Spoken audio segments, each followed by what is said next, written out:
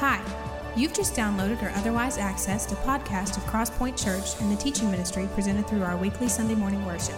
Feel free to burn a copy of this file when you're finished and pass it along to a friend you think might also benefit from the teaching. We hope you enjoy the message today, and thanks again for taking the time to visit. Well, show of hands. How many came looking for a healthy dose of suffering today at church?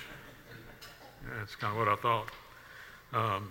None of us go looking for that. If we're smart, we don't.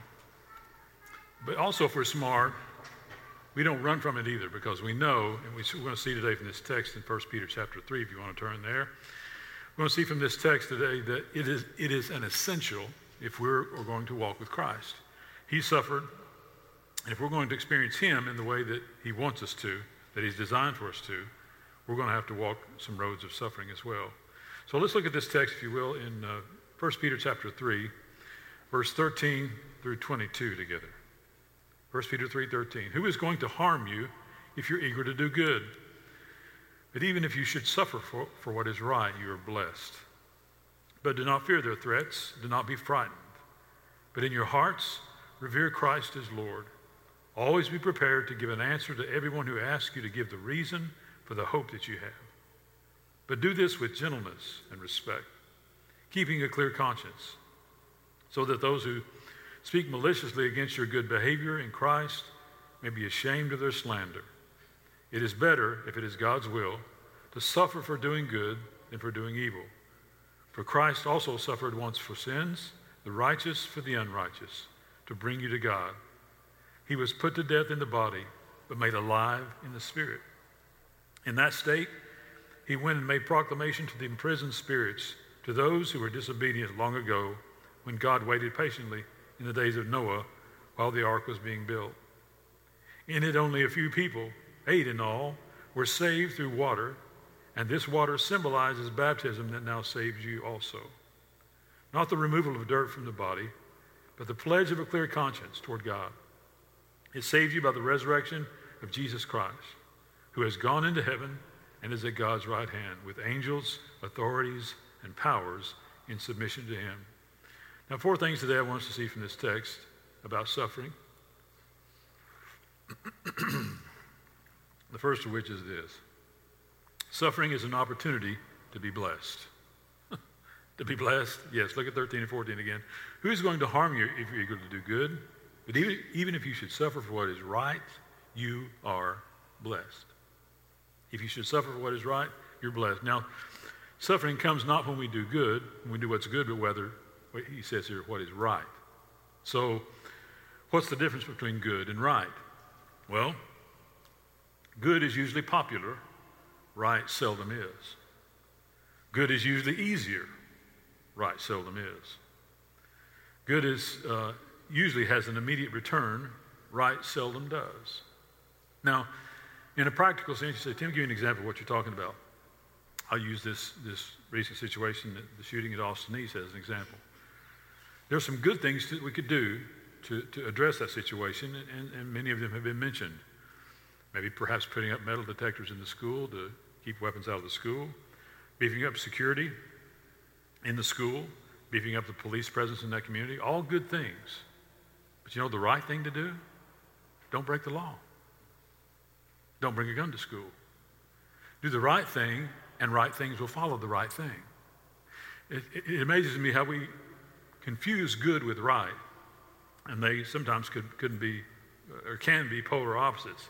So what does he say here is holding the blessing back?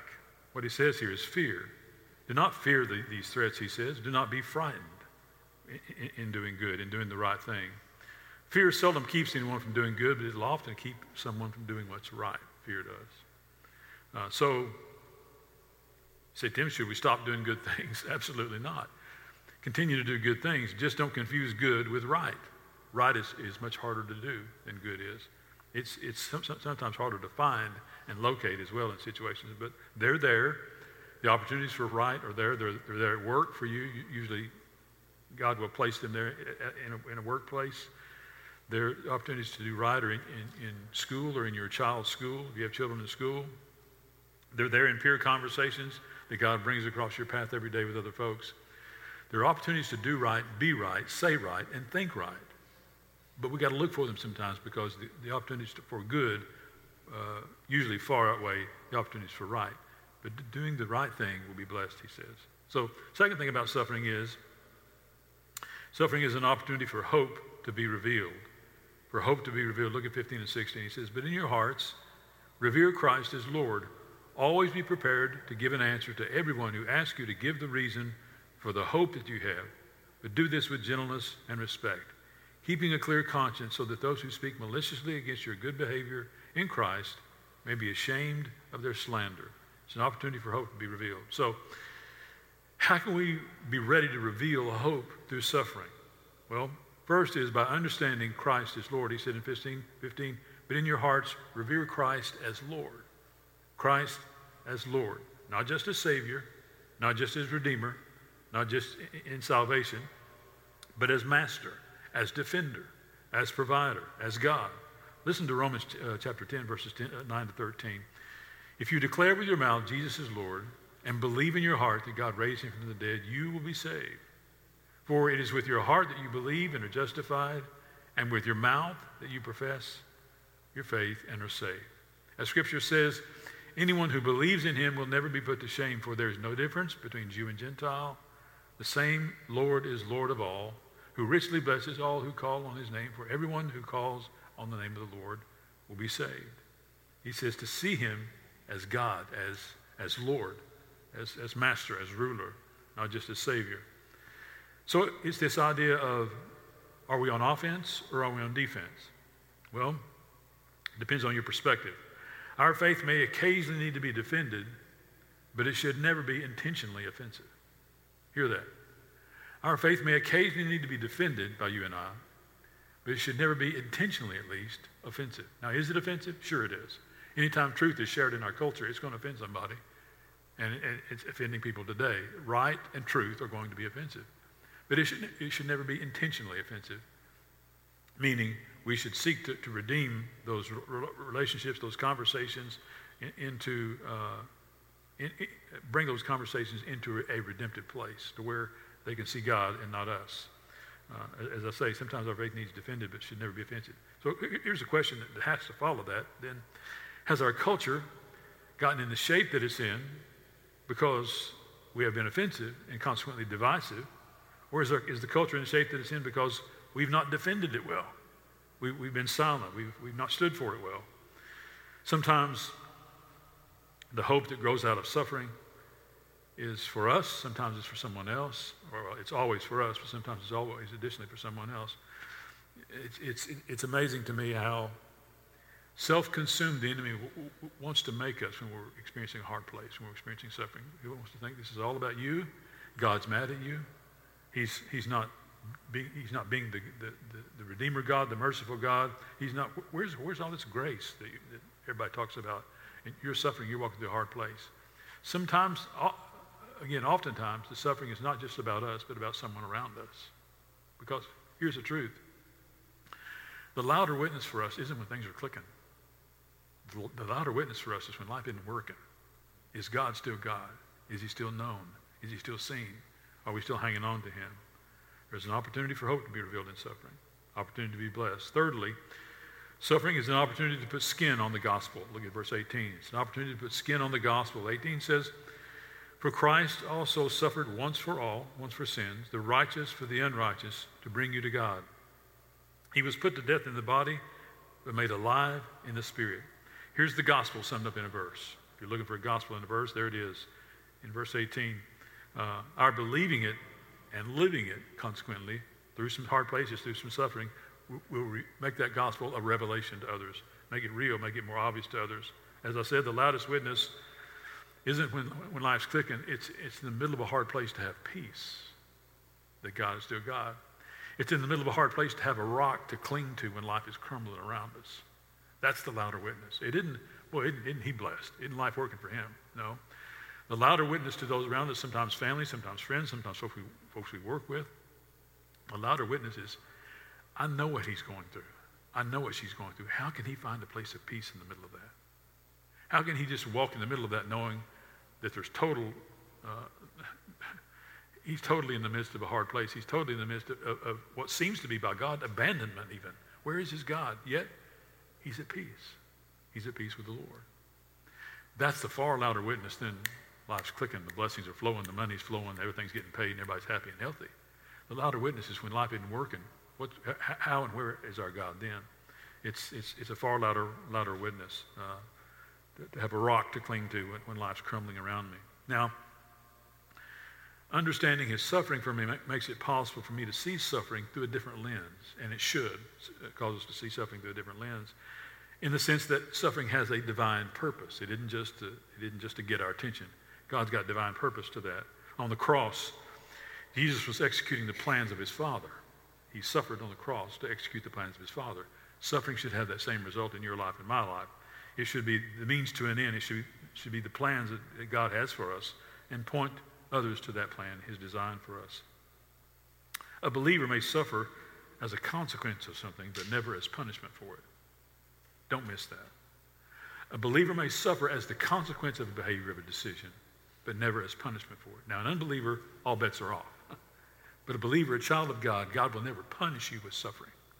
He will allow you to go through suffering to refine your faith, to tell a story, to reveal him to others, but never as punishment for something, because God loves you. And he always has a redemptive plan for suffering to draw you back to him and others around you back to him, or to him for the first time. So if you're seeing suffering as punishment from God, you're looking at a totally wrong lens. See suffering as sometimes the consequence of decisions we make, yes, but suffering as a means to an end to draw you closer to him and those around you to him for the first time. It's a great opportunity, a seldom seized, oftentimes, opportunity to put skin on the gospel, but that's exactly what it is. Suffering is an opportunity to be blessed, to have hope revealed, to put skin on the gospel. Finally, suffering is an opportunity to reveal the power of change. Look at verses 21 and 22. To reveal the power of change. And this water symbolizes baptism that now saves you also. Not the removal of dirt from the body, but the pledge of a clear conscience toward God. It saves you by the resurrection of Jesus Christ, who has gone into heaven and is at God's right hand, with angels, authorities, and powers in submission to him. It's an opportunity to reveal the power of change. Now, the water that he mentions here, both in the flood and baptism, water in the Scripture is always a symbol, both then and now, is a symbol of baptism. Baptism is a symbol of the resurrected change, a changed life. It's the outward display of a changed heart, of a redeemed soul. It's a display that I'm God's and he is mine, and I want the world to know that. So why is my hope in Christ as Lord? Because Christ as Lord changed my heart. It changed my destiny, changed my destination. He has designed in my suffering at least twofold design. You may think of others, but I can think of at least two that this text draws from. One is this, that suffering make me more like him. If we're going to suffer because he suffered, then our suffering should be redemptive in the terms that his was. His suffering was for our benefit. Our suffering should be for his benefit, to bring him glory, to bring him honor. So verse 18 speaks to that, to make us more like him.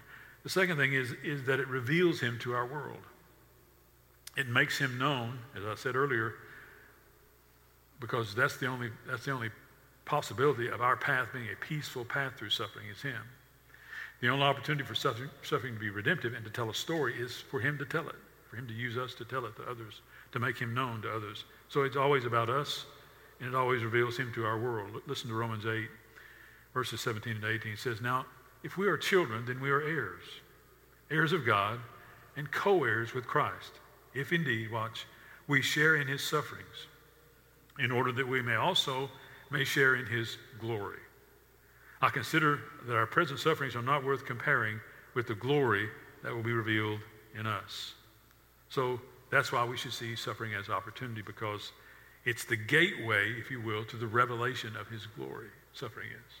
Now, if you wanted to glorify him in your life, yes, we can sing some songs, we can pray some prayers, we can walk with him, we can read his word, we can stick our nose in this book, we can educate ourselves and inform ourselves. But he's saying here the power of testimony through suffering is a powerful testimony. God will use it in ways that he'll use nothing else in our life. So, and that's by his design that it be that way, to bring him glory, not us. That our suffering brings more glory to him. There's some gold balls in the trophy case up at Fulton. A few gold footballs, a couple of gold basketballs that are there for state championships.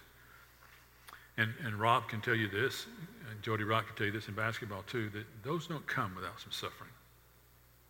The glory of the gold ball don't come without running some hills and stadiums and trying to get in shape so that when the other team's gasping for air in the fourth quarter, you still got gas in the tank. That comes from suffering and practice.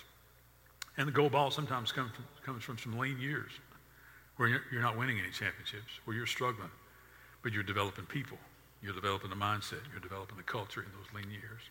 You see, glory comes as a result of suffering. We got to suffer to get the glory. We've got to suffer to get for God to get the glory out of our life that he's talking about. In fact, back up to chapter 2 with me, if you will, in 1 Peter chapter 2. And let's look at verses 21 to 25 together. We looked at this a couple of weeks ago. He says, "To this you were called because Christ suffered for you, leaving you an example that you should follow in his steps. He committed no sin, and no deceit was found in his mouth. When they hurled their insults at him, he did not retaliate. When he suffered, he made no threats. Instead, he entrusted himself to him who judges justly. He himself bore our sins in his body on the tree, so that we might die to sins and live for righteousness. By his wounds you have been healed. For you were like sheep going astray, but now have returned to the shepherd and overseer of your souls." He suffered. If you want to walk like him, you're going to experience suffering as well. Well, the summation of all this is this: the active, intentional life of a Christ follower is going to bring about suffering. The active, intentional life in a Christ follower, if you're intentionally walking with Christ, it's going to bring about some suffering. I'm going to tell you, the enemy's going to see to it. Now, if you don't want to experience suffering, just keep your mouth shut. Keep your faith to yourself. Show up at church when it's convenient for you. Walk in faith when it's convenient for you. Shelve your belief system and just keep it in the closet, and you'll experience very little suffering in life, spiritually speaking, and oftentimes in many other ways. But you get it out of the closet. You bring it into the kingdom. You bring it into the church. You bring it into the marketplace. You bring it into work. You bring it into the places where people aren't crazy about it. You're going to start to experience some suffering. The enemy will see to it. I promise you, he'll see to it that happens. But the second point I want to make is this: suffering is a good gauge that I'm doing something right. If you're experiencing suffering, we're always looking for measurables. How can I measure my faith? How can I measure whether my walk is any deeper today than it was before? If you're experiencing some suffering, you're doing something right, because the enemy's coming after you, and he's coming after you for a reason. The reason is your life is impactful. Your life is bearing influence in someone else's life. And he don't want you to see that, so he wants to make you suffer, to shut your mouth, to get you back on the seat, back on the bench, and out of the game. If you're experiencing suffering, that's a good gauge that you're doing something right. So, Tim, are you saying we should chase after suffering? Absolutely not. But we shouldn't run from it either. We shouldn't run from it, knowing it's designed through God's lens to bring us into his likeness, to make us think and act and believe and speak and process life according to his plan, according to his design. Suffering is designed to bring us more into his image, because he suffered and he was perfect and sinless. How dare we think we're not going to as well in a broken and divided and divisive culture that we live in. Suffering is the byproduct sometimes of decisions we make. Yes, I said a moment ago, it can be consequential. It's never the punishment of God. It's always the design of God to draw us to himself, to make us more Christ-like, for us to see that suffering matters, because God has designed to it not only to make us more like him, but to bring more glory to himself. And that's of preeminent importance. So, if you're in a place today where you're in a hard place, you're thinking, is there an end to this? Yes, there is. I want to say that. It's never going to be the end that you think it should be, as quick as you think it should be, or in the way that you think it should be. But there is an end. Suffering is seasonal. Some seasons are longer than others, some are shorter. There's an end to it, but the end comes when I see the lesson God wants me to see in the suffering. As long as I don't see the lesson, the suffering's going to, at least that's been my experience, it persists in my life until I get the lesson. Once I get the lesson, God moves me beyond that because he's taught me something that I otherwise didn't know, would not have known had I not experienced the suffering. So once I experience the lesson, I move on. Is there more suffering around the corner? Probably. Because as I want to move deeper in my faith, grow more intimate in my walk with him, the enemy's going to seek to attack that again and again and again. And God will allow it to teach us more about himself and to bring more glory to him.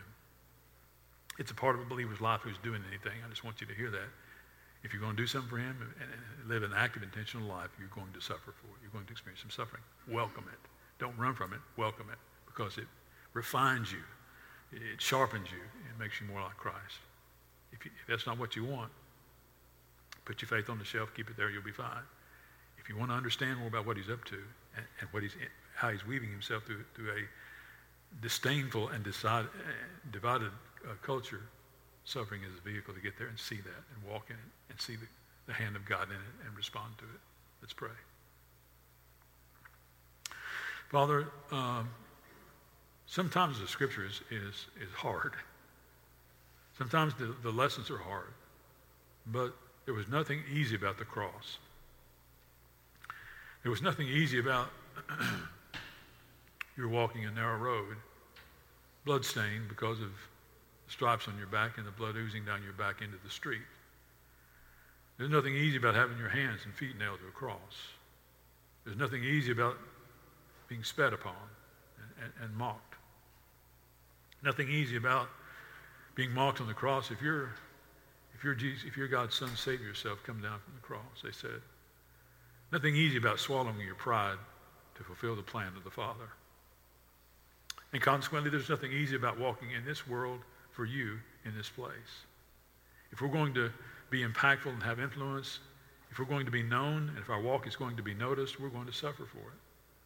That's going to be a natural consequence in a world that's broken. And we are certainly in a broken world. So would you teach us today the value, not just in knowing you, but in walking the road you walked? Not just in seeing the glory side of things, but seeing the suffering that brings the glory to yourself. Not just in understanding that salvation is in our heart and heaven is our home. Yes, those things are true, but he left us here for a reason.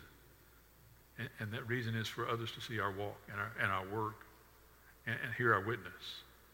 And so as we're walking that out, as we're seeing our work and hearing our witness, would the suffering that comes from that active walk with you, that intentional walk with you, would that bring glory to you as well? Would we be not drawn down into the pit of it, but learn to exalt you in the middle of it, walk with peace in the middle of it, cling to a rock when life around us is crumbling. Teach us the lessons in those places that only those places can teach. And we'll be more like you for it. Our life will be more influential for it. In Jesus' name we pray. Amen. Thanks again for listening to today's message from Crosspoint Church, helping people navigate the journey toward an authentic, biblical, and contagious walk with Christ.